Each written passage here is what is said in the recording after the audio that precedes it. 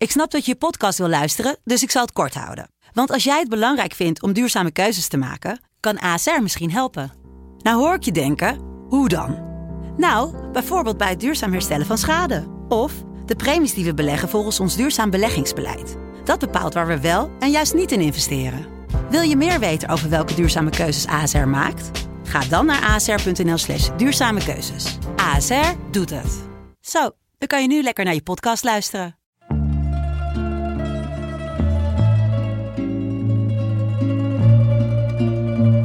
Gol, adesso il morale non assiste alla squadra di Ballardini. Intanto c'è questo incredibile che gol! Che gol! Non ci credo! Mascara meglio di Maradona e Beckham! Juve speelde stroef, Milan was niet om aan te zien en ook Inter miste wat dynamiek. De enige ploeg die wel echt indruk maakte afgelopen weekend was eigenlijk Roma. Naast Lecce natuurlijk, want Lecce won bij Torino. Daar gaan we het komende uur eventjes over hebben. Daarna beschouwen we even voor op het aankomende speelweekend, waarbij de Derby della Madonnina op het programma staat, tussen Milan en Inter. En we kijken natuurlijk ook nog eventjes naar de Champions League duels van vanavond en van morgenavond, waarbij er 4 Italiaanse ploegen in actie komen. En dan missen we de Europa League natuurlijk ook niet, waar niemand eigenlijk in Italië naar kijkt, maar waar wij wel eventjes over gaan praten. En dat doen we vandaag zonder Wesley, want Wesley die is aan het werk, maar wel met Sander en met mij. Sander, goedemorgen. Ja, goedemorgen. We missen Wesley een beetje. Ja, nou geen data vandaag, hè? Dat is wel belangrijk. Ja, nu vallen we volledig door de mand waarschijnlijk. Ja. Maar we gaan eens kijken of we dat met z'n tweeën ook wel kunnen redden. We gaan kapot gefactcheckt worden, denk ik, vandaag. Dus dat waarschijnlijk wel. Moet scherp blijven. Ja. Hey, ben jij al hersteld van de wanpartij van Milan van afgelopen zondagavond? Nou ja, wel hersteld omdat het gewoon wel 3 punten heeft opgeleverd. Alleen, Verona, wat ik toch beschouw als een van de zwakkere ploegen in de Serie A. Ja, als je daar maar met 0-1 wint, waarvan je 70 minuten tegen 10 man speelt. Zelfs tegen 10 man kom je nog regelmatig in de problemen, bal op de paal. Ze hebben nog best wel wat mogelijkheden gehad. En dan, van alle plannen van Gianpaolo zie je nog weinig terug. Wel positief is dat Piontek zijn eerste goal heeft gemaakt in de competitie. Toch met dat nummer 9 op zijn rug. Wat tot nu toe meer belastend werkt dan motiverend. Maar al met al 6 punten uit 3.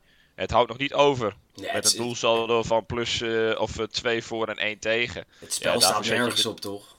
Nee, er zijn niet echt duidelijke patronen. Kijk, dat is wel het gekke.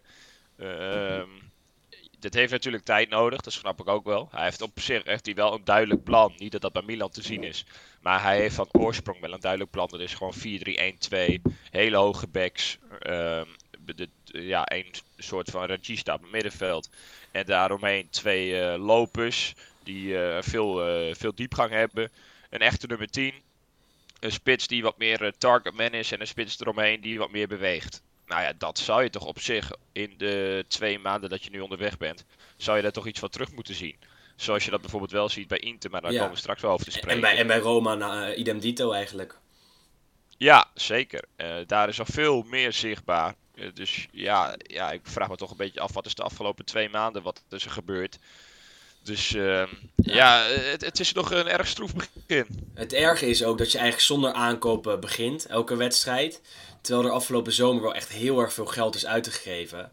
En ik denk niet dat Biglia veel beter is dan Benacer. Afgelopen zondagavond kreeg Biglia weer de voorkeur. En dan zie je zo'n Benacer op de bank verpieteren. Terwijl je denkt dat hij wel echt de speler is die tempo in het spel van Milan kan brengen. Het tempo dat er echt totaal eraan ontbrak.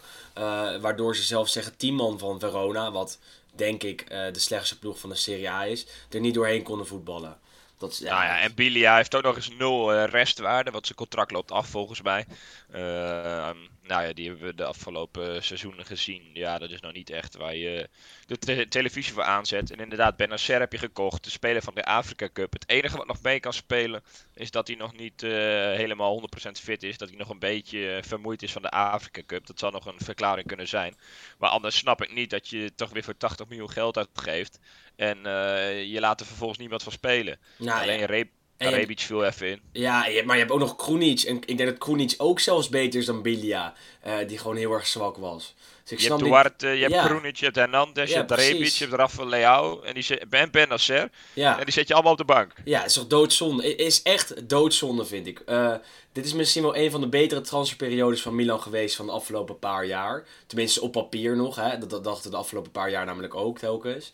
Er is vooral anders geïnvesteerd. Er is anders geïnvesteerd. Er is veel meer ingezet op onbekendere namen. En op spelers die nog echt naam moeten maken. Nou ja, laat ze dan die naam op maken. Gooi ze voor de leeuwen. Geef ze die kans. En Gianpaolo weigert dat. Die treedt dan weer aan met het team dat vorig jaar ook hartstikke stroef draaide. En daar snap ik echt helemaal niks van. En ik ben niet eens een Milanista, moet je nagaan. Dat zeg je goed, want dit elftal, dit kennen we al, weet je wel. En dit liep voor geen meter, vorig jaar niet. Ja, dan kan ik me niet voorstellen dat het onder Gianpaolo ineens de pannen van het dak gaat spelen. Nou ja, dat doet het dus ook niet. Ja, het is allemaal heel magertjes. En dan vind ik het eigenlijk nog meevallen dat je 6 punten hebt na 3 wedstrijden. Maar dat op zich kan... Wel tegen 2 promovendi gespeeld natuurlijk. Met Brescia in eigen huis en Verona met 10 man in het Bentegodi. Nou ja, dus... Er zijn natuurlijk ook wel seizoenen geweest waar Milan zeker tegen deze ploegen heel veel punten heeft verspeeld. Dus op zich, qua punten ben ik nog niet eens zo ontevreden. Alleen het geeft te weinig hoop voor de toekomst. Supporters van Verona weer schandalig. Met oerwoudgeluiden bij elk balcontact van Frank Kessie. Hebben het vorige week al over gehad, hebben het vaak over gehad. Moet het toch nog eventjes noemen, want het is natuurlijk schandalig. Het is een absoluut zwart punt of een zwarte bladzijde van het Italiaanse voetbal. En dan lees ik gisteren, open ik met Twitter en dan ontkent men bij Verona dat. Wat je zelfs in de Nederlandse huiskamers vaak zo, hè? Ja. Ze steken de kop in het zand en we hebben het niet gehoord of ze verzinnen wel weer iets anders. Ze gooien het op de scheidsrechter. Ja. Ja, dat is echt bizar. Dit soort dingen... Dit blijft onbegrijpelijk en we hebben er al veel over gezegd. Ja. Dat zullen we ook wel blijven doen. Precies, het moet benoemd worden. Als we het blijven aanstippen, dan moet in ieder geval niet door iedereen genegeerd worden. Maar het blijft natuurlijk bizar dat ze gewoon negeren en doen alsof ze het niet gehoord hebben. Terwijl iedereen het wel heeft gehoord. Ja, Kessie is er al vaker slachtoffer van geweest. Ja, het zijn de meest racistische fans van Italië daar in Verona. Tijdlang niet in de Serie A gezien, maar stel... op het moment dat ze weer op het hoogste niveau spelen... laten ze altijd op een negatieve manier van zich horen. Waardoor er ook heel veel mensen niet blij waren met die promotie van Verona. Wat op zichzelf wel een club met historie is. Ze zijn een keer landskampioen geworden. Spelen in een fantastisch Italiaans lelijk stadion. Er zijn genoeg mooie dingen aan die club. Alleen die fanatieke fans, die ultra's... Ja, die verpesten het gewoon echt totaal. Echt totaal. Ja, je moet gewoon 1 keer echt stevig ingrijpen. En er komt binnenkort zo'n campagne, volgens mij de volgende maand. Over strijd tegen racisme. Nou, ik ben heel benieuwd hoe dat uitpakt. Maar ja, je moet nu eens een keer ingrijpen. En waarschijnlijk wordt het weer een boete. Ja. En één wedstrijd zonder publiek. Of daar is nooit publiek. Dus daar zullen ze niet mee gestraft worden. Veeg dat hele vak 1 keer leeg. Geef ze allemaal een stadionverbod voor 1 jaar.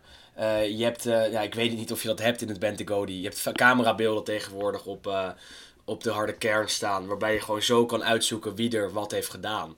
Nou ja, pak het eens aan en verban ze uit die stadions. Maar goed, zo makkelijk is het blijkbaar niet in Italië. Want het gebeurt letterlijk nooit. Ik ben ook heel benieuwd of dat in het Stadio Bentegodi het geval is. Ja, maar dat denk ik eigenlijk niet. Laten we nog wel iets positiefs doen over Verona. Want ik heb een aanname gezien van Valerio Verre. Tijdens die wedstrijd. Moet je hem even opzoeken op YouTube. Die was echt fantastisch. Lange bal vanuit achteruit. En hij pakt hem in 1 keer uit de lucht. Neemt hem een beetje hoog aan. Dus hij stuit er nog net van zijn schoen en haalt dan uit. Nou, dat had echt het doelpunt verdiend. Net naast en over, hè? Ja, klopt. Ja, de aanname was eigenlijk het mooiste van. Mm-hmm. Maar dat was wel even een hoogtepuntje in de wedstrijd. Aanrader om zulke soort dingen terug te zien is het YouTube-kanaal van de Serie A zelf. Dat is echt verbazingwekkend goed dit seizoen. Want letterlijk 1 uur na de wedstrijd zelf staat er al een samenvatting van een paar minuten op het YouTube-kanaal. Dus dan kan je gewoon alles terugzien. En er is wel een kleine restrictie toegevoegd, hè. Want we keken normaal altijd gewoon met Italiaans commentaar. Alleen die kan ik nu niet meer kijken, maar met Engels commentaar wel. Ja, met een soort Iers accent krijg je dan vaak. Dat moet je even negeren. Maar je kan wel gewoon alles lekker kijken. En er komen best wel vaak leuke filmpjes over 1 speler of een compilatie van assists of goals. Ja, dat is echt wel een aanradertje. Zijn ze echt een stuk beter geworden dit jaar. Hebben ook een Engelse Twitter-account tegenwoordig. Dus de Serie A doet echt aan de rebranding, zoals dat zo mooi heet. Wie niet echt aan rebranding doet is Juventus.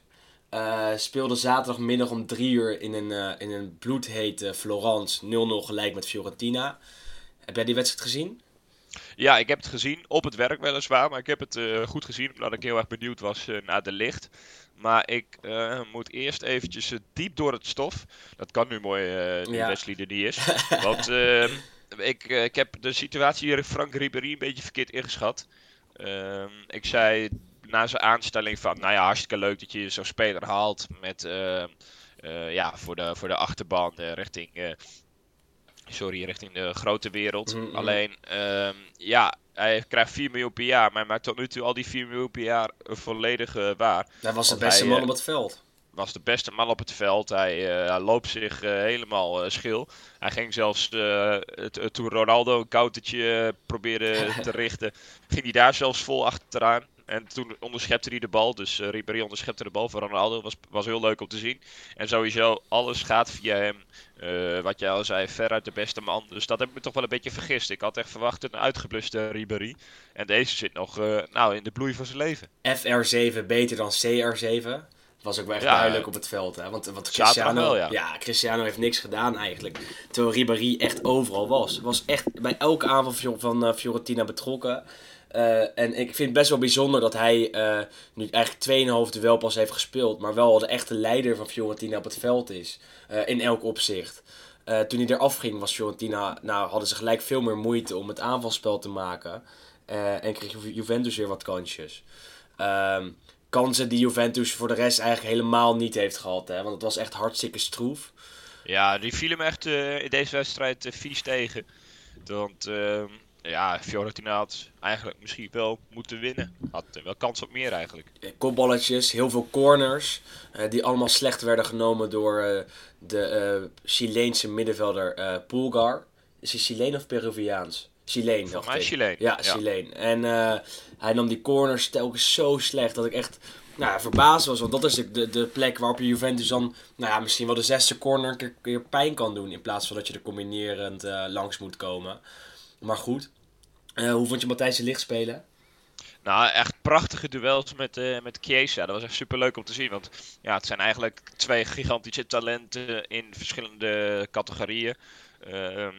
En die vochten zoveel duels. Die kwamen elkaar elke keer tegen. Ook een paar keer echt vieze. Eén keer plantte Chiesa gewoon zijn nop op de kuit van de Ligt. En één keer gaf de Ligt een flinke beuk aan de zijlijn bij Chiesa.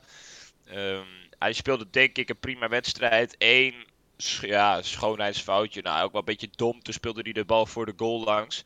En Chesney had al in het begin van de wedstrijd ook al zo'n momentje dat hij werd ingespeeld en twijfelde. Dus nu dacht hij, weet je wat, ik sta geen meter voor mijn doel, maar ik blijf echt precies op de lijn staan. En de Ligt die wilde hem een beetje in de loop aanspelen. Dus toen zat bijna volgens mij Frank Ribéry tussen. Ja, die overal was dus. Die ook weer daar weer was. Ja. Ja, dus dat was denk ik zijn enige foutje. En weet je, het is wel een beetje, wat mij overigens ook werd verweten door ene Kenneth Perez op Twitter. Die zei ook van, de mensen zijn ineens zo happig, een soort van jaloezie of zo. Van, hij heeft 80 miljoen gekost. Want ik zag bij VTBL, voor mijn voetbalflitsen, daar werd die fout weer losgezet. En de Ligt die maakt bijna een gigantische fout. Ja, dat iemand bijna een gigantische fout maakt, moet dat al losgezet en alles worden. Maar dus er is wel een beetje een hype gaande rondom hem. En in de negatieve sfeer, zeg maar. Maar Kenneth Perez, die luistert naar onze podcast dus. Nou, nee, hij ging af op basis van mijn tweets. En toen zei ik ook van, dan heb je de vorige waarschijnlijk niet geluisterd. Want toen hadden we het helemaal uitgelegd over dat juist meer de schuld aan Bonucci gegeven. Dus, enige nuance is toch op zijn plek. Want de Ligt heeft in principe gewoon een prima wedstrijd gespeeld. Maakt 1 foutje. Voor de rest geeft hij letterlijk zelf helemaal niks weg aan de aanvallers van Fiorentina. Staat in zijn mannetje, verzorgt hij de opbouw fantastisch. En ik zeg niet dat hij een supergoede wedstrijd speelde. Maar als je je microscoop er niet op zet, valt hij niet op. Zodra je de hele wedstrijd naar links gaat kijken, ja, dan wel. Maar dat is bij elke speler zo. Als ik elke wedstrijd naar... Maar ik vond hem in deze specifieke wedstrijd vond ik hem wel goed, hoor. Ja, zeker. Hij was prima. Er was niks mis mee. Gewoon een 6,5, 7. En dat is echt een knappe prestatie in Florence, waar natuurlijk de druk erop staat. En zeker na het duel met Napoli, waar hij een paar fouten maakt. Laat het dan maar eventjes zien. En dat deed hij ook. Dat was prima. En als je dan ook nog een keer eventjes... verrot wordt getrapt door Chiesa. Nou, gewoon weer opstaan en doorgaan. Niks aan de hand. Hij was heel erg onverstoord, vond ik. En wat ik best wel knap vond. Ja, hij heeft zich echt goed hersteld van zijn mindere debuut. En ik denk het enige wat voor hem wennen is... Of nou, het enige wat ook wennen is... Dat zal hij niet gewend zijn met de spits in de eredivisie. Ja, die delen ook af en toe wat uit, weet je wel. Hij kreeg gewoon echt 2-3 flinke tikken. Ja, dat heb ik nog niet vaak gezien. Dat de licht naar de grond ging. Dus ja, dat is even anders. De spitsen die gaan echt in dat opzicht over lijken. Ja. Maar Chiesa heb je eigenlijk in de wedstrijd ook niet gezien. En dat is toch de verdienste van hem. En wat vond je van Fiorentina dan? Daar natuurlijk vorig jaar gestreden tegen degradatie. Op de laatste speeldag pas gehandhaafd. Maar hier staat in principe wel, ook al hebben ze pas 1 punt uit 3 wedstrijden... toch wel een redelijke middenmotor, vind je niet? Ja, ze staan er een stuk beter op dan vorig seizoen. Missen misschien nog wel wat scorend vermogen, zeg ik met een vraagteken. Hebben een spits gehaald uit Brazilië. En die moet in principe voor het scorende vermogen gaan zorgen. Dat is Pedro. Ja, ik ken hem verder ook niet. Daar hebben ze wel een aantal miljoenen voor neergelegd. Kwam over van Fluminense. En hij moet in principe de eerste spits van Fiorentina gaan worden dit jaar. Maar ja, het is met die Brazilianen altijd maar afwachten hoe ze het doen in de Serie A. Want ik kan me ene Gabigol, aka Gabriel Barbosa, herinneren. Die kwam voor 30 miljoen over vanuit Brazilië. Ging voor Inter spelen. Iedereen verwachtte er echt superveel van. En die heeft vervolgens er helemaal niks van gebakken. Was meer in het nachtleven te vinden dan op het veld. En scoorde volgens mij maar 1 doelpunt. Meen me te herinneren dat het uit bij Bologna was. En wel de winnende. Dus toen was iedereen weer gelijk blij. Was wel echt een publiekslieveling. Maar ja, die is nu inmiddels weer terug in Brazilië. En die speelt daar dan weer hartstikke goed. Wat vrij verbazingwekkend is. Even afwachten hoe dat met die Pedro gaat gebeuren dan. Want ze spelen in principe nu met het aanvalsduo Chiesa-Ribéry. Ja, dat is leuk en bewegelijk en het ziet er allemaal fraai uit. Maar het zijn er natuurlijk niet veel scorers die er 15 à 20 maken in een seizoen. Nee. Dus dat kan nog wel een probleempje worden. Ze hebben ook nog talenten Vlahovic op de bank zitten. En die schijnt ook wel goed te zijn. Daar verwachten ze veel van dit jaar. Hopen dat hij gaat doorbreken. Maar ja, als je dan ziet wie er invalt afgelopen zaterdag. Is dat niet Vlahovic, maar is dat gewoon Kevin Prince Boateng. Ja, die natuurlijk ook wel een goaltje kan maken. Maar dat zijn geen echte spitsen die er 20 maken. Dus dat is nog wel een aandachtspuntje voor Fiorentina. Ja, zeker. Maar ja, uiteindelijk kunnen zij denk ik gewoon 8e, 9e, 10e worden. Moeten ze strijden met teams als Sassuolo, misschien wel Torino, misschien wel Atalanta. En dat is misschien zelfs al te hoog gegrepen. Volgend jaar moeten ze echt nog een aantal goede spelers aan de selectie toevoegen. En dan komen ze misschien weer terug in die echte subtop. Waarbij ze misschien nog wel kunnen gaan kwalificeren voor de Europa League. Tenminste, ik verwacht dat dit jaar nog niet. Nee, dat zal ook van die commisso, die nieuwe eigenaar afhangen. Als die er flink veel geld in pompt, zoals die met Ribéry heeft gedaan, dan kan het snel iets worden. Ja, het schijnt van wel, want hij zit wel ook altijd op de tribune. Heeft grote praatjes, maar maakt die praatjes tot nu toe wel echt waar. Waardoor hij enorm geliefd is bij de harde kern van Fiorentina. Die vorige eigenaars echt 100% hebben weggepest, omdat ze te weinig investeerden. Hij zit in ieder geval een mooie frisse start voor Fiorentina. Wat natuurlijk een van de mooiste clubs van de Serie A is. Tenminste, wat mij betreft. Ja, absoluut. Nou, laten we verder naar het volgende potje. Ja, over Napoli, Sampdoria en Inter Udinese hoeven we niet veel te zeggen. Dat waren eigenlijk 2 makkelijke overwinningen. Inter wel veel moeite, hè? Tenminste, jij Inter veel moeite. Denk ik. Ja, maar ik heb het wel gezien. Ja. Uiteraard weer Sensi die weer van zich laat horen. Fantastisch doelpunt. En hij had ook al daarvoor een paar goede schoten. Ja, dat is gewoon echt een sterrenaankoop gebleken. Echt verbazingwekkend is dat. Op zich wel. Toch had niemand verwacht dat hij vanuit Sassuolo, waar hij ook best wel eens op de bank zat, nou ja, tot nu toe de belangrijkste man van Inter zou zijn. Nee, dat niet. Maar we zeiden wel direct van dat het een hele goede aankoop is. Ja, jullie twee wel hoor. Ik dacht dat niet, eerlijk gezegd. Moet ik eerlijk toegeven. Ja, Nou ja, iedereen maakt fouten. Hè. Dat hebben we het net nog over gehad. Precies. Nee, maar Sensi is gewoon echt een hele goede speler. Alleen, hij was eigenlijk de enige die echt overtuigde tegen Udinese. Maar jij kan het beter vertellen. Ja, nee, ik moet eerlijk zeggen dat ik die wedstrijd niet heb kunnen zien. Maar wel heb teruggekeken, ook de mensen delen. En daar valt gewoon op dat Sensi zo'n verschil maakt. Maar dat Inter wel heel veel moeite heeft om veel kansen te creëren. Zelfs tegen 10 man van Udinese. Want Rodrigo de Paul, de Udinese middenvelder, die daar de absolute sterspeler is, kreeg echt een hele domme rode kaart. Ik was altijd aan de stop met Antonio Candreva. Waarop die hem een tik in zijn gezicht gaf. Ja, ik snap daar niks van. Want je weet dat in de periode van de VAR, in het tijdperk van de VAR, je daar altijd een rode kaart voor krijgt. Nou, en dat kreeg de Paul. Udinese met 10 man. En daarna was het eigenlijk een vrij kansloos verhaal. Kregen ze nog wel een kansje met Lasagna. De spits die ook bij de Azzurri zit. Bij het Italiaanse nationale elftal. Maar ja, voor de rest heeft Udinese niks meer laten zien. Kon alleen nog maar verdedigen. Inter kreeg een paar kansen, maar het modderde maar een beetje aan. Goed einduitslag 1-0 voor Inter. Inter dat op 9 punten staat uit 3 wedstrijden. Nou ja, dat is wel een lekker begin. Voor jou iets minder, maar goed. Ja, begin nou, hij maakt niet uit. Maar begin je erin te geloven? Nee, ik ben daar veel te pessimistisch voor. Er zijn heel veel Interisten die zijn nu super enthousiast en die zeggen in mei staan we op de Piazza Duomo om Inter te huldigen. Maar ja, ik kan niet geloven dat dat in één zomer zo erg kan veranderen. Er zijn goede aanwinsten gehaald en dat zijn spelers die Inter zeker beter maken. Maar op de lange termijn zul je altijd zien dat Juventus een langere adem heeft. Omdat ze gewoon eenmaal ook met het B-team kampioen kunnen worden. En dat is bij Inter gewoon niet het geval. Op een gegeven moment gaan Ranocchia en D'Ambrosio, die af de eerste 2 wedstrijden in de basis hebben gestaan, dan gaan die gewoon foutjes maken als die weer moeten invallen. En hetzelfde geldt voor bepaalde middenvelders. Gagliardini is niet goed genoeg.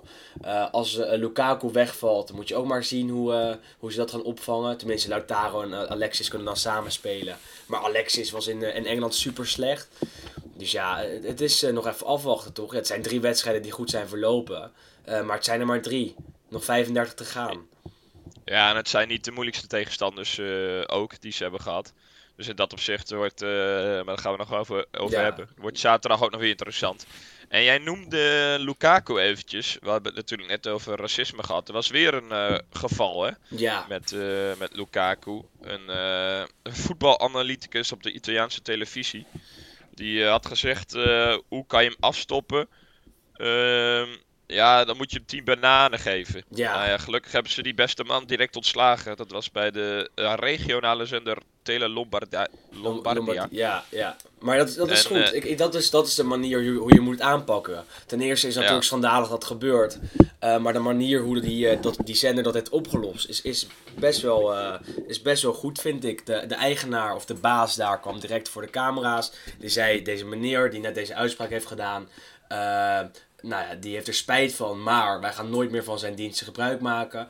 Het racisme moet altijd en overal worden aangepakt, zo ook hier op de regionale omroep. Het spijt ons dat dit heeft moeten gebeuren op de televisie. Nou ja, dan pak je het gelijk aan. Zeker, direct goed aangepakt. Het geeft ook tevens aan hoe groot het probleem is. Hè? Dat het zelfs bij een tv-analyticus, dat die dat er gewoon op zender gooit. Dit was een 80-jarige man, hè? Dit was een 80-jarige man, of om en rond de 80. Nou, verbazingwekkend dat iemand dat dan nog in zijn hoofd haalt om zoiets te zeggen. Maar goed, moet je nagaan dat zoiets in Nederland gebeurt. Maar waarschijnlijk, en dat hebben we ook al eerder gezegd, zit dat gewoon in Italië. Is men dat zo gewend dat ze denken, ja, zulke soort dingen kan ik best zeggen. Maar tegenwoordig word je dan gewoon redelijk hard aangepakt. In ieder geval op zo'n regionale omroep. Volledig terecht. Hoe dat ergens anders gebeurt. Nee, meer dan terecht. Kordaat optreden van de leiding. Ja, nee, klas. Als het bij ons zou gebeuren, zou je ook worden geschrapt, Sander. Ja, terecht. Ja, ik was niet van plan het ooit in mijn hoofd te halen. Nee, gelukkig. Maar goed, Inter gewonnen. Eerder op de avond had Napoli het niet zo moeilijk met Sampdoria.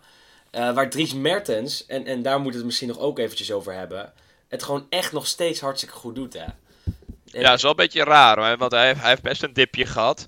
En nu is hij weer de oude Dries zoals we hem eigenlijk kennen. De korte dribbles. Nou ja, maakt ook echt mooie doelpunten. Blonde koep hè, tegenwoordig. Ja, belachelijk. Ja. Ik vind het bij Metters nog wel geinig eigenlijk. Maar Zou die een weddenschap verloren hebben? ja, ik weet het niet. Maar nou ja, het lijkt weer een beetje op de oude Dries. Wel leuk om te zien hoor. Want ja, ze hebben zoveel luxe daarvoor in. Ik zag de wissels net eventjes. Ze hebben dus Lorente ingebracht. Ze hebben Lorenzo Insigne ingebracht. En ze hadden Younes nog. Ja, het is daar echt volop opties voor in. En dan missen ze Milik nog, die geblesseerd is. En ook het Champions League duel van vanavond mist met Liverpool. Maar ja, zo'n Llorente past misschien zelfs beter in die speelstijl van Napoli. Balvaste spits die erin kan komen. En dan nou ja, die kleine vleugelaanvallers of aanvallende middenvelders kan voorzien van balletjes.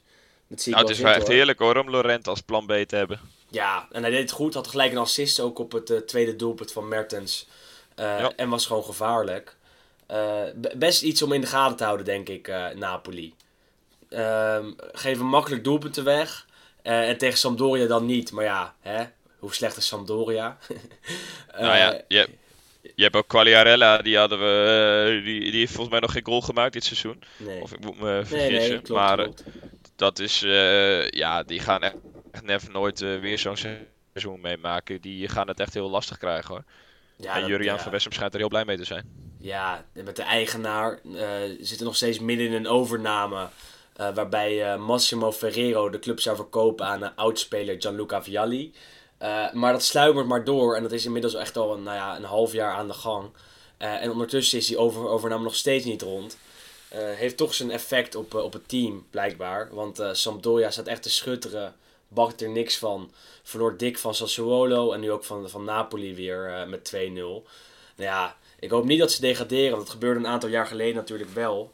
Maar een club als Sampdoria moet je wel echt in de Serie A zien te houden. Ja, zeker. Alleen zelfs Letje begint punten te pakken. Ja. Verona heeft er ook al best wat. Dus ze moeten wel snel wakker worden daar. Zeker. Want bij Lecce en bij Verona en ook bij Spal, wat ook een degradatiekandidaat is, zijn ze al lang wakker. Spal won van Lazio met 2-1. Ja, echt verrassend. Had ik absoluut niet verwacht. Maar hoe goed is Andrea Petagna? Nou, ja. Ik ben er niet kapot van. Kijk, heel vaak elke keer als hij wordt gescoord, dan komen de tweets van zie je wel Milan nooit moeten laten gaan en zo. Maar dat vind ik niet. Ik vind het een bruikbare speler voor zeker voor Spal. Misschien iets hoger, maar ja, ik vind het geen topper hoor, eerlijk gezegd. Heeft zijn periode bij Atalanta wel echt nodig gehad om zich zo te ontwikkelen, denk ik.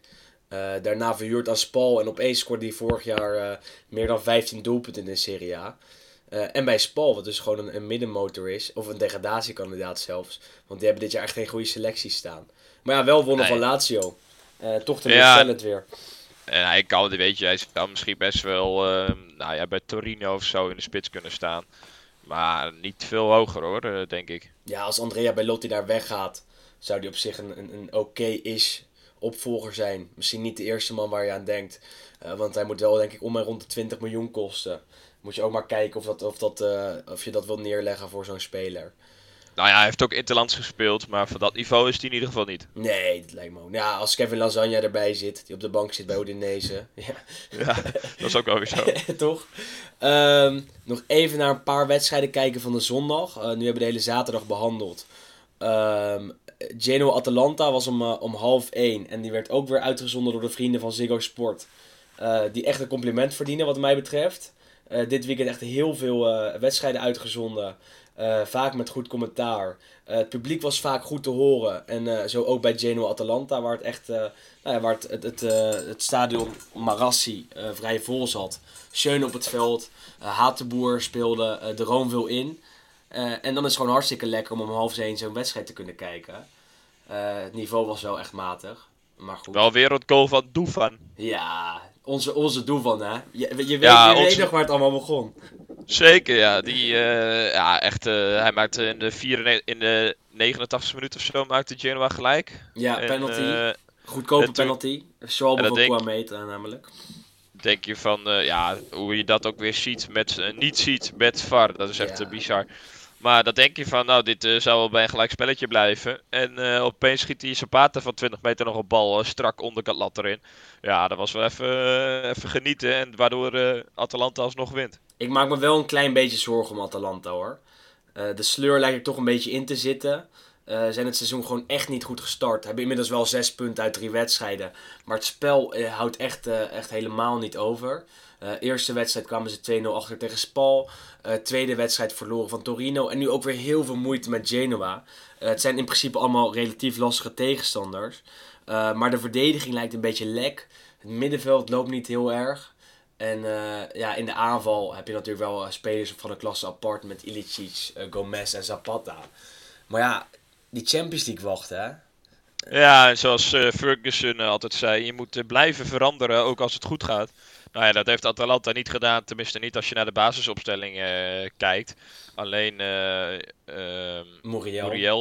Muriel die weer inviel. Ja, weet je, dan krijg je een beetje een stroperig seizoen. Er moet echt wel een nieuwe impuls in. En Muriel die kan dat wel. Maar ja, ik denk gewoon nooit dat zij het seizoen van vorig jaar kunnen evenaren. En daar heb je ook nog iemand op de bank zitten, Malinowski. En die heb ik zelf nog niet vaak zien spelen. Maar daar hoor je wel hartstikke veel positieve verhalen over. Maar ook daar opvallen dat de nieuwe aanwinsten niet in de basis starten en eigenlijk niet de kans krijgen. Al is het bij Atalanta natuurlijk nog iets begrijpelijker dan bij Milan.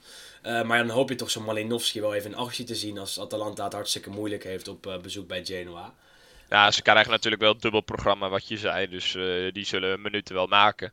Maar ik denk dat ze gewoon niet breed genoeg zijn om het dubbelprogramma goed te draaien. Nee, dat lijkt me ook niet. We moeten wel eerst zien te winnen van Dinamo Zagreb morgen. Maar daar gaan we nog even over hebben zometeen. Bij Genoa speelde Lasse Schöne 90 minuten. Speelde niet super goed. En ook daar zijn natuurlijk de kijkersogen op gericht. Want ja, wie kijkt er nou naar Genoa-Atalanta op de zondagmiddag? Dan kijk je eventjes voor Schöne. Alleen Schöne die nam de vrije trap allemaal niet zo super goed. Had wat moeite met het tempo, had ik het gevoel. Vooral de laatste 20 minuten zat hij er een beetje doorheen. Ja, denk je dat hij echt die absolute regisseur van Genoa kan gaan worden, naarmate het seizoen vordert? Nou ja, hij heeft in ieder geval wel goed salaris, zagen we vorige week. Dus, weet ik niet. Hij heeft Schöne, dat is het altijd, die schrijf je 9 keer af en dan komt hij altijd wel weer terug. Dus ook in dit geval zou ik niet te snel panikeren. Maar hij is natuurlijk wel op leeftijd. Ja, straks maakt hij gewoon weer een vrije trap in het San Siro en dan hebben we het er niet meer over natuurlijk. Nee. Nog even één potje die we wel nog even moeten behandelen. Even de laatste. Tenzij jij nog meer hebt daarna. Maar Roma Sassuolo was wel echt schandalig hoe de uitploeg daar stond te verdedigen. Roma na een half uur, of iets meer dan een half uur met 4-0 voor. Doelpuntje van Just Kluivert. Ja, die hier wel eens bekritiseerd is. Maar ja, hij speelde hartstikke goed. Ja, en sowieso Roma echt leuk, fris. Wat we eigenlijk dit seizoen nog niet echt van ze hadden gezien. Mkhitaryan die bij zijn debuut een goal maakt. En goed was. Heel goed. En heel goed was, ja zeker. Weet je wel, die afvallers uit de Premier League kunnen toch best wel bruikbaar zijn, zie je maar. En ook Ribéry dan, wat eigenlijk ook een afvaller was bij Bayern. Dat zijn toch voor deze categorie clubs echt prima spelers. Wel genoten eigenlijk van Roma, met name de eerste helft. Ja. Want, daarna werd het een klein beetje een Berardi-show. Die er gewoon weer 2 heeft ingeprikt. Gewoon op 5 goals staat inmiddels. Dus dat is echt vrije knap. trap lekker. Echt een fantastische vrije trap. Ja, die was erg lekker, ja. Maar Roma al met al best wel een prima ploegje. Zeker. En hoe lekker is het voor Dzeko dat Kolarov nog steeds op linksback staat. Die levert echt zulke fantastische voorzetten af. En bij het doelpunt dat Dzeko maakte afgelopen zondag. Gewoon weer een prachtige linker trap van Kolarov. En Dzeko loopt er tegenaan. 2-0. Nou ja, Dzeko zal wel blij zijn dat hij bij Roma is gebleven, denk ik. Ja, dat denk ik ook. En we hebben het volgens mij na de eerste wedstrijd van Roma benoemd dat Juan Jesus zwaar door de band viel. Die zit gewoon lekker op bankje nu. Dus het is nu met Fazio en Mancini. Wat gewoon best wel een redelijk centrum is. En voor de rest, er zit gewoon veel voetbal in die ploeg. En ze hebben ook nog wel wat mogelijkheden in de breedte. Want bijvoorbeeld de Zaniolo kwam er gewoon nog in. Of een Pastore. Dus ja, er zijn best wel opties voor Zeker. de nieuwe trainer. Zie jij ze vierde worden? Ik zie ze... ze maken een... Kijk, we hebben wel... Tenminste, ik heb vanaf het begin gezegd... Die vierde plaats zal weer een beetje tussen Milan of Roma gaan. Daar ga ik vanuit. Ja, Dat maakt de Roma tot nu toe een betere indruk. zeker. Ondanks Ja, dat ze een punt minder hebben. ja en dat kwam ook vooral natuurlijk de afgelopen zondag. Of komt door afgelopen zondag. Waarin Roma voor het eerst echt indruk maakte. Terwijl Milan dat natuurlijk nog helemaal niet heeft gedaan. Nee. Maar ja, dan kunnen we het bruggetje maken. Want de kans voor Milan om wel indruk te gaan maken... is aanstaande zaterdag. De derby met Inter. Dus Ja. kijk je er naar uit of zie je er tegenop? Ik zie er zwaar tegenop. Nee, ja, het is de wedstrijd aan zich kijk ik natuurlijk naar uit. Maar het geeft tot nu toe erg weinig vertrouwen. Terwijl Inter al speelt alsof ze al 4 maanden ver zijn. Daar zie je gewoon wel duidelijke spelpatronen. En ze hebben gewoon individueel een paar spelers die echt beter zijn dan individuele spelers van Milan. Maar het blijft ook de derby. Ja, ik weet het niet. Ik weet het niet. Het blijft de derby en het is altijd zo dat er één team slecht in vorm is en het andere team iets beter in vorm is. En dan ga je er naartoe en dan wordt die wedstrijd gespeeld en dan valt het allemaal weg voor het gevoel. Dan maakt het helemaal niet meer uit welk team de afgelopen wedstrijden heeft gewonnen en welk team niet. Dan speel je gewoon de derby en dan is het weer een wedstrijd aan zich. En ik ben een beetje bang, want ik ben natuurlijk fan van Inter, dat het ook aankomende zaterdag weer zo is. Dat Milan er opeens wel weer staat. En ze spelen natuurlijk thuis, dus laten we zeggen 75% van het stadion is gevuld met Milanisti. De andere 25% met Interisti. Wel een redelijk thuisvoordeel, waardoor Milan naar voren kan worden geschreeuwd. En misschien wel, noem je dat een stuntje? Voor een stuntje kan zorgen. Als Milan wint, dan zou ik het wel... het is zeker een verrassing. Ja. Want het is best wel een tijdje geleden dat Milan heeft gewonnen van Inter. Ja, nu heb je dus echt Wesley Mak nodig. Ja. Want die noemt dan direct datum en tijd en uitslag. Die heeft de Maar lijstjes. Die heeft de lijstjes, maar Ja. voor mijn gevoel is het een jaar of het is zeker 2, 3 dat Milan voor het laatst heeft gewonnen van Inter. En ik weet het niet. Is het niet die 3-0 geweest? Die 3-0 dat Alex scoorde en dat het echt vrij kansloos was en dat Milan echt veel beter was? Ik denk dat dat de laatste keer is, eerlijk gezegd. Ja, dat zou dan een jaar of 3 zijn, toch? Ja, daarna 2 keer 2-2 en vooral overwinningen van Inter met 3-2. En volgens mij is het die 3-0 van Milan, maar dat moeten we even opzoeken na de podcast. Maar geloof jij erin dat Milan kan winnen aankomende zaterdag? Ik ben al blij als het een puntje is. Ja. Eerlijk gezegd. Ja. Gewoon op basis van het optreden wat Milan heeft laten zien. En weet je wat jij ook zei. Het is de derby en er kan altijd weer ineens een hele andere ploeg staan. En we hebben ook wel eens wedstrijden gezien. Dan was Milan of Inter veel beter. En dan de laatste minuut gaat er nog een bal aan de andere kant in. Ja, dat is ook de charme van de derby. Het is sowieso de mooiste wedstrijd van het seizoen voor mij. Dus ik ga er sowieso voor zitten. Ik kan er helaas niet naartoe in verband met werk. Maar hier gaan we wel even goed voor zitten. En laten we hopen dat... Het kan eigenlijk alleen maar meevallen qua spel. Ik heb niet zulke hele hoge verwachtingen. Ik ga er wel heen, gelukkig. Zit tussen de Milanisti. Geluksvogel. Ja, zeker. Ja, dit is eigenlijk de enige wedstrijd in het seizoen met de keer dat Inter thuis speelt tegen Milan, die ik echt absoluut niet wil missen. En voor mij een gelukje dat het op zaterdagavond wordt gespeeld. Want dan kan je een mooie dubbel pakken. De volgende dag ga ik ook nog naar Bologna-Roma. Met de trein die kant op.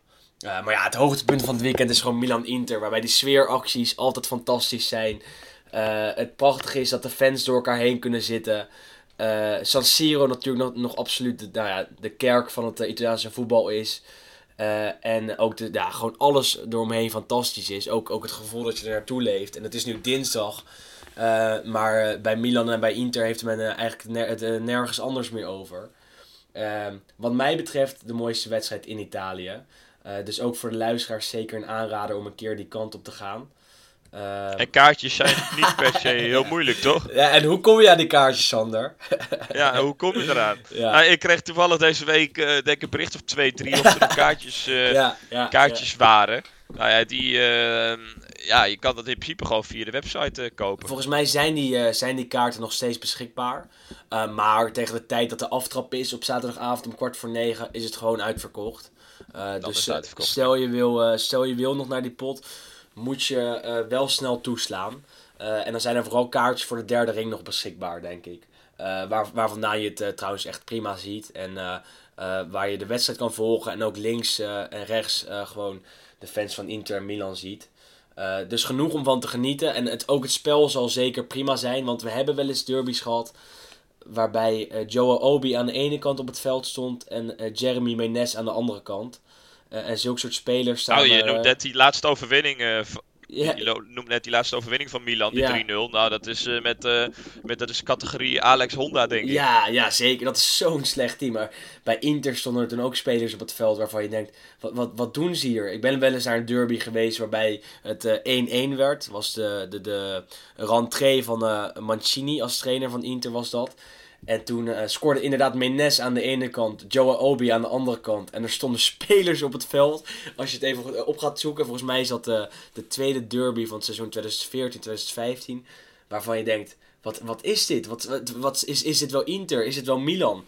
Want dat niveau en het niveau van die spelers was zo laag. En wat dat betreft zijn zowel Milan als Inter wel weer op de weg terug, hè?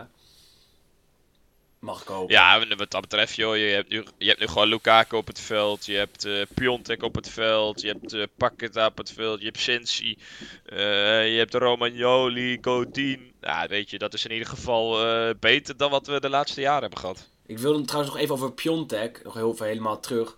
Die scoorde tegen Verona en die deed zijn vinger voor zijn mond. Om de mond van de critici te snoeren. Vind je zoiets dan terecht? Dat hij zo geagiteerd reageert terwijl hij echt een paar maanden niet heeft gescoord. En dan wel een doelpunt maakt, maar weliswaar een doelpunt maakt, maar wel uit de strafschop. Ja, maar ik denk wel dat die druk op hem is echt gigantisch. Hij heeft er natuurlijk zelf voor gezorgd door te zeggen, ik neem nummer 9 wel.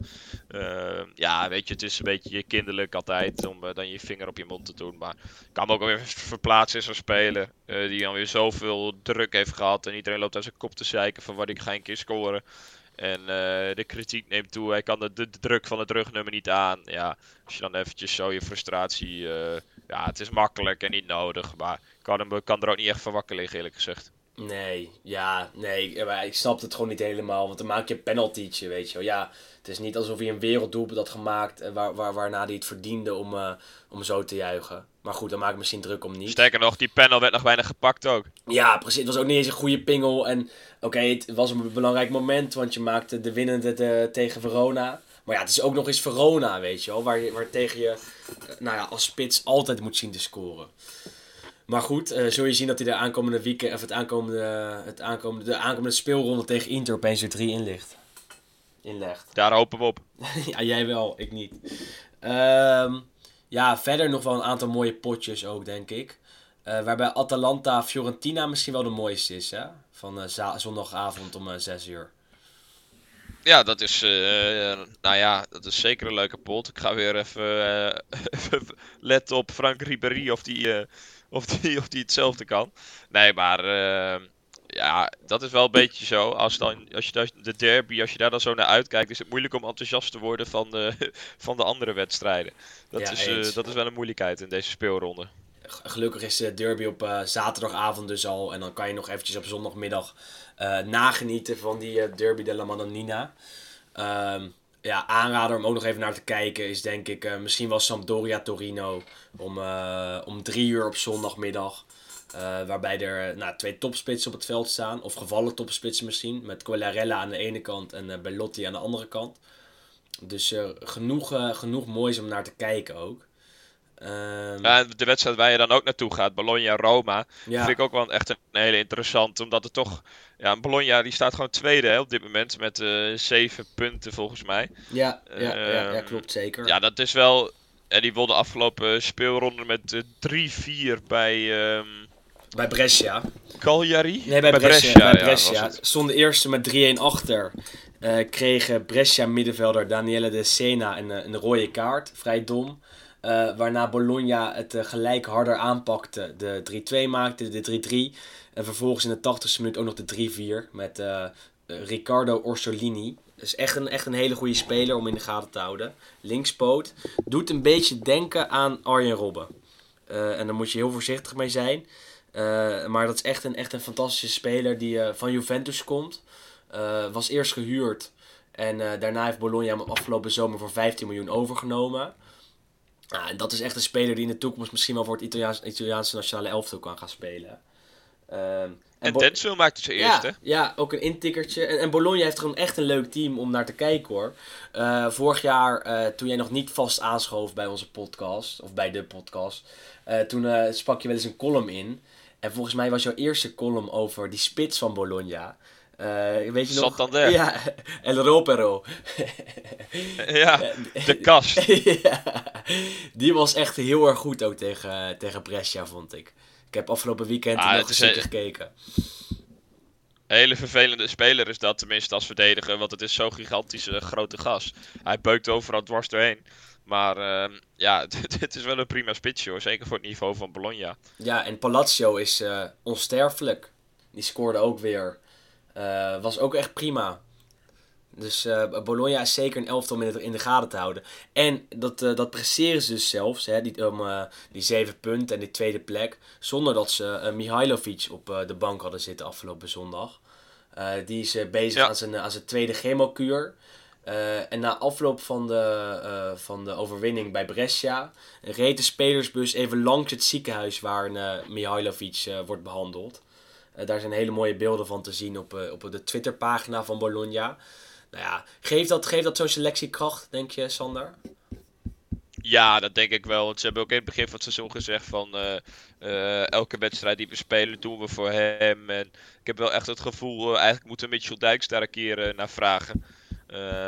Proberen voor de microfoon te krijgen. Ja, hoe dat leeft in die spelersgroep. Want volgens mij moet dat wel echt intens zijn. En zeker in de Italiaanse kleedkamer wordt het nog net iets anders beleefd. Ik denk inderdaad dat dat heel veel invloed heeft. En dat was ook mede de reden waarvan we zeiden, nou, Bologna zou wel eens definitief kunnen verrassen dit seizoen. Ja, en omdat ze natuurlijk gewoon een hartstikke goed team hebben staan. Zich hartstikke goed hebben versterkt, ook door de zomer heen. En een aantal Nederlanders in de selectie hebben. Jerdy Schouten speelde tot dusver nog niet heel veel. Maar hopelijk gaat hij ook nog wat volgens mij. maken. Nee, nog niks. Denzel wel in de basis en Dijks ook altijd. Schouten die krijgt nog niet de kans. Maar ja, die stap is ook toch vrij groot, hè? Van Excelsior naar Bologna, denk ik. Dat, en bovendien het draait bij Bologna zonder hem. Dus ja, dan heeft het ook weinig zin om hem erin te zetten. Nee, daarom. Maar ja, een stuntje tegen Roma zit er best in hoor, denk ik. Aankomend weekend. Ja, zeker. En wil je van de wedstrijd op de hoogte blijven, dan moet je ons even volgen op Instagram.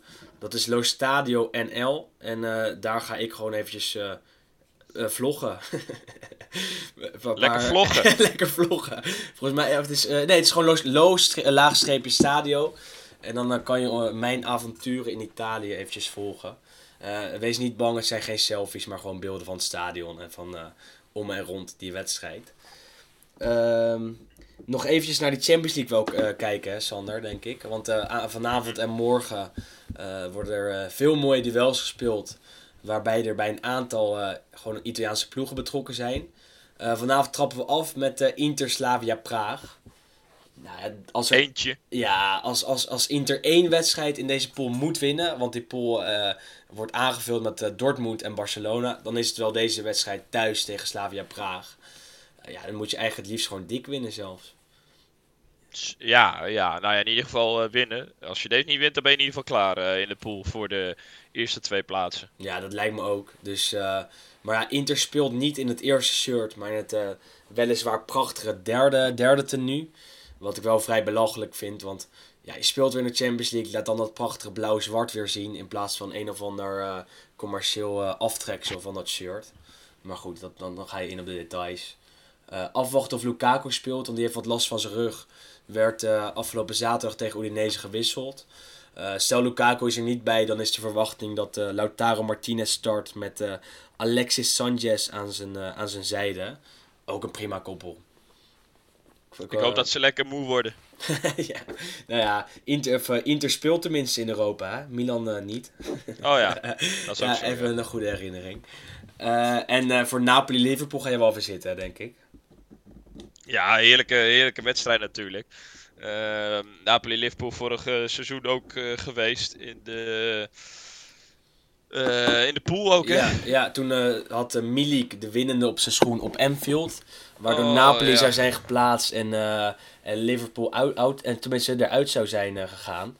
Maar dat gebeurde niet. Uiteindelijk wil Liverpool gewoon de Champions League. Ja, moet je nagaan. Anders had Napoli de Champions League gewonnen. Inderdaad, en dan was de podcast nog steeds groeiende. Ja, precies. Maar nu ook wel, hè, met de Licht en de Schöne en Denswil, Schouten. Oh ja, dat is ook weer zo. The sky is the limit, Sander. Nog steeds. Oh ja. Maar Napoli, kan het daar winnen, denk je? Napoli zal het... ja, het is thuis. Ja, het is thuis. Ja, dus in een heksenketel zou dat wel weer zijn. Ik geef ze wel goede kans. Ik ben best wel onder de indruk van dit Napoli. Geven wel veel weg. Maar over het algemeen maken ze er ook veel. Dus ik zie ze hier wel niet verliezen in ieder geval. Dus en in een pool met Salzburg en Genk is dat op zich prima. Dan kan je deze wedstrijd gewoon genieten. Ja, precies. En vanuitgaande dat ze die andere wel winnen of moeten winnen. Ze kunnen lekker vrij uitspelen. En ik zie op zich ze wel een resultaat halen tegen Liverpool. Ik ook wel. En ik zou inzetten op veel doelpunten. Want zoals je al zei, krijgt Napoli veel doelpunten tegen. Maar maakt het er ook veel. Heeft het een hele goede aanval staan. Dus wie weet wordt het daar wel 4-4. Hè? Een dag later, dus morgenavond... ook 2 mooie duels waarbij Italiaanse ploegen zijn betrokken. Allebei om 9 uur. Ga jij naar Dynamo Zagreb Atalanta kijken of naar Atletico Juventus? Even denken. Ja, Atletico Juventus. Daar zou ik inzetten op niet zo heel veel doelpunten, eerlijk gezegd. Ja, nee. Als we het net over... Maar Atletico Juventus is wel een wedstrijd die voor mijn gevoel de laatste jaren al iets te vaak is gespeeld, zeg maar. Ja. Kijk, je hebt die avond ook Paris Saint-Germain, Real Madrid. Op zich ook niet onaardig. Nee, ja. Dus dat is wel... Ja, Atletico Juve wordt door Veronica uitgezonden. Dus je geeft wel de voorkeur aan de wedstrijd waar Nederland op het veld staat. Atletico, ja, op zich snap ik het wel. Maar Paris Saint-Germain, Real Madrid is ook wel een aardig krakertje. Maar deze wedstrijd verwacht ik niet al te veel goals. En Atletico is wel genieten met Joao Felix. Ik ben heel benieuwd hoe... het is weer een nieuwe uitdaging. Want Matthijs de Ligt die kent Joao Felix nog. Ja. Van de voorbereiding. Ja. Dus ik ben benieuwd. Daarom werd hij helemaal gek gedraaid. Was Atletico echt een stukje beter dan Juve. Maar ja, ook daar moet Juve hopen op een puntje. En daarna gewoon verder gaan in deze pool. En Atalanta, die heeft toch een best wel ingewikkelde pool. Met Shakhtar, Manchester City en Dynamo Zagreb. Ze gaan morgen op bezoek bij de laatstgenoemde. En eigenlijk is dat ook wel een must-win, hè? Wil je doorgaan in deze pool? Alleen Zagreb, iedereen denkt er altijd van, die kunnen er niks van. Maar die zijn best wel aardig hoor, thuis. Dat win je daar niet zomaar even. Dus ik zie dat eigenlijk niet zo heel rooskleurig in de kansen voor Atalanta in deze pool. Die zijn altijd aardig thuis, behalve tegen Lyon. Dan zijn ze weer te aardig. Ja. Kan je dat nog herinneren, die 1-7? De knipoog Kroaat, Vida. Ja. Die staat niet meer op het veld, denk ik. Maar tenminste, die speelt niet meer bij Dynamo. Helaas voor Atalanta. Ja, klopt. Met dat paardenstaartje van hem. Mooi. Hopen dat Atalanta daar kan winnen. Want in een pool met Shakhtar en City is dat gewoon misschien wel een van de belangrijkste duels. Wij gaan ervoor zitten, Sander, denk ik. En daarna... Tuurlijk, we gaan gewoon alles weer lekker kijken. Donderdag Precies. Europa League hier nog achteraan. Lekker man. Ja, gaan we daar nog... Ja, laten we daar niet naar kijken, denk ik. Tenminste, Europa Lazio uit bij Cluj. Ja. Nou ja, dat moeten we maar zien. Roma thuis tegen Istanbul Basaksehir. Ja. Dus totaal... Ja, die Europa League, dat wordt pas... Ja, precies. Wordt pas interessant als ze in de halve finale staan. Gewoon echt oninteressante potjes zijn dat. Waarbij we natuurlijk wel hopen dat de Italiaanse ploegen winnen en punten voor die coëfficiëntenlijst pakken. Want dan blijven die 4 plekken voor de Champions League altijd staan gewoon. Maar goed, altijd vanavond en ook morgen met de Derby della Madonnina van de zaterdagavond in ons achterhoofd. Dat wordt absoluut het hoogtepunt van deze week. Ja, dat is de afsluiter denk ik. Want Juriaan van Wessem neemt normaal gesproken de column op. Deze week waren we even te laat met het aan hem doorgeven. Mea culpa. Maar volgende week zal hij weer terug zijn. Sander, jij bedankt. Ja, ik vind het wel spijtig hoor, van Juriaan's column. Ik ook, ja, is mijn maar fout. Misschien heeft het ook te maken met de slechte prestaties van Sampdoria. Dat hij net iets meer geprikkeld is. Dus misschien moeten we hopen dat het zo snel mogelijk beter gaat met het meisje. Ja. En dan komt er ook weer een column. Ja, dus laten we hopen dat Sampdoria aankomend weekend wint. Dan hebben jullie luisteraars de column terug. Ja. Nee, ik beloof dat hij de volgende week weer is. Dan zal ik hem op tijd inlichten op welke dag we gaan opnemen. Het was vandaag iets eerder dan normaal. Want we even wilden kijken naar de Champions League wedstrijden. Volgende week doen we dat ook. Want is er een doordeweekse speelronde. Waarbij er ook een aantal mooie wedstrijden op het programma staan. Maar daar kijken we pas volgende week naar. Want voor nu hebben we genoeg besproken. Sander, dankjewel. Was gezellig. Was leuk. Jij... Zeker weten. Jij, thanks. En volgende week komt Wesley ook weer terug. Zeker. Dus dan zijn we weer op volle oorlogsterkte. En sterkte aankomend weekend. Ja, jij ook. En trouwens, één ding. Ik zou natuurlijk met de volledige uiteenzetting over de Serie B en de Lega Pro kopen. Maar ik kan natuurlijk niet, zolang Wesley er niet is, kan ik dat natuurlijk niet delen met de luisteraars. Maar we zijn hard op weg. En ik kan alvast een teasertje geven. Dat het Benevento, dat schijnt helemaal... We hebben het natuurlijk gezien in de Serie A, maar daar schijnen ze beleid te maken ongekend. Hey, ik heb trouwens goed nieuws, Sander. Want ik kijk tijdens het opnemen van de podcast af en toe op mijn telefoon. En 3 keer raden wat ik daar naar binnen krijg. Het is de column van Juriaan. Dus hierbij de afsluiting van deze week. Ja, zeker. Genieten. Hey, tot volgende week. Juventus Verona is zeker niet het mooiste affiche van dit weekend in de Serie A. En toch heeft deze wedstrijd van de kampioen tegen de promovendus een bijzondere geschiedenis. Het was namelijk de eerste confrontatie van 2 Italiaanse clubs in het Europese voetbal. De loting was toen nog geen ceremonie zoals tegenwoordig. Op de redactie van La Gazzetta dello Sport was er een open lijn met Nyon in Zwitserland waar werd geloot. Een verslaggever meldde de resultaten na de trekking door en daarna ging iedereen aan de slag. Er waren toen 6 Italiaanse clubs in 3 toernooien actief, dus was het een mierennest rondom de ontvangende telefoon. Ik stond ertussen en moest een verhaal maken over een leuk duel dat werd getrokken. De aandacht was vooral gericht naar de tegenstanders van de verrassende kampioen Verona, naar die van de Europese kampioen Juventus en naar die van de verrassende bekerwinnaar Sampdoria. Plus natuurlijk beide clubs uit Milaan, die na 5 jaar weer samen internationaal actief waren. Ragazzi, c'è un Verona-Juve, hoorde ik opeens iemand hard roepen. Daarna wat gevloek. Hoe kon dat nou? 2 Italiaanse clubs tegen elkaar. Dat hadden ze nog nooit meegemaakt. En in de Europa Cup kwam dat ook maar weinig voor in die dagen. Of ik een artikel wilde maken over alle gespeelde nationale derbies in Europa. De volgende dag stond mijn naam op de voorpagina van de Roze Krant, als eerste Nederlandse journalist. De wedstrijd zelf was hartstochtelijk. Verona viel thuis aan, maar bleef steken op 0-0. De return werd in Turijn gespeeld in een leeg communale. Het was de straf van de UEFA aan Juve vanwege het Heizeldrama. Nog altijd een dubieuze straf.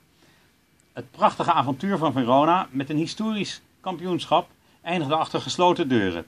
Juve kreeg een dubieuze strafschop cadeau om de score te openen via Platini en daarna maakte Serena er 2-0 van. Juve ging dus naar de kwartfinale. Natuurlijk was de woede bij Verona groot. De ploeg met Hans-Peter Briegel en Prebe Elkjaar Larsen als sterkspelers, maar ook met Italianen Di Gennaro en Galderisi, speelde namelijk best goed en had weinig geluk tegen het uitgekookte Juve dat enkele weken later voor de eerste keer tot Miss World zou worden gekroond. De woedende coach Osvaldo Bagnoli had het na de afloop van de wedstrijd over dieven toen hij over de tegenstander sprak. 9 maanden eerder was hij juichend uit hetzelfde stadion gekomen toen zijn ploeg met een verbluffende 1-1 bij Juventus de basis had gelegd voor een historisch kampioenschap. Waarschijnlijk zullen de fans van Verona vooral aan die wedstrijd terugdenken wanneer de spelers zaterdag het veld opkomen. Palle gol, adesso il morale non assiste alla squadra di Ballardini. Intanto c'è questo incredibile che gol! Che gol! Non ci credo! Ma scala meglio di Maradona e Beckham!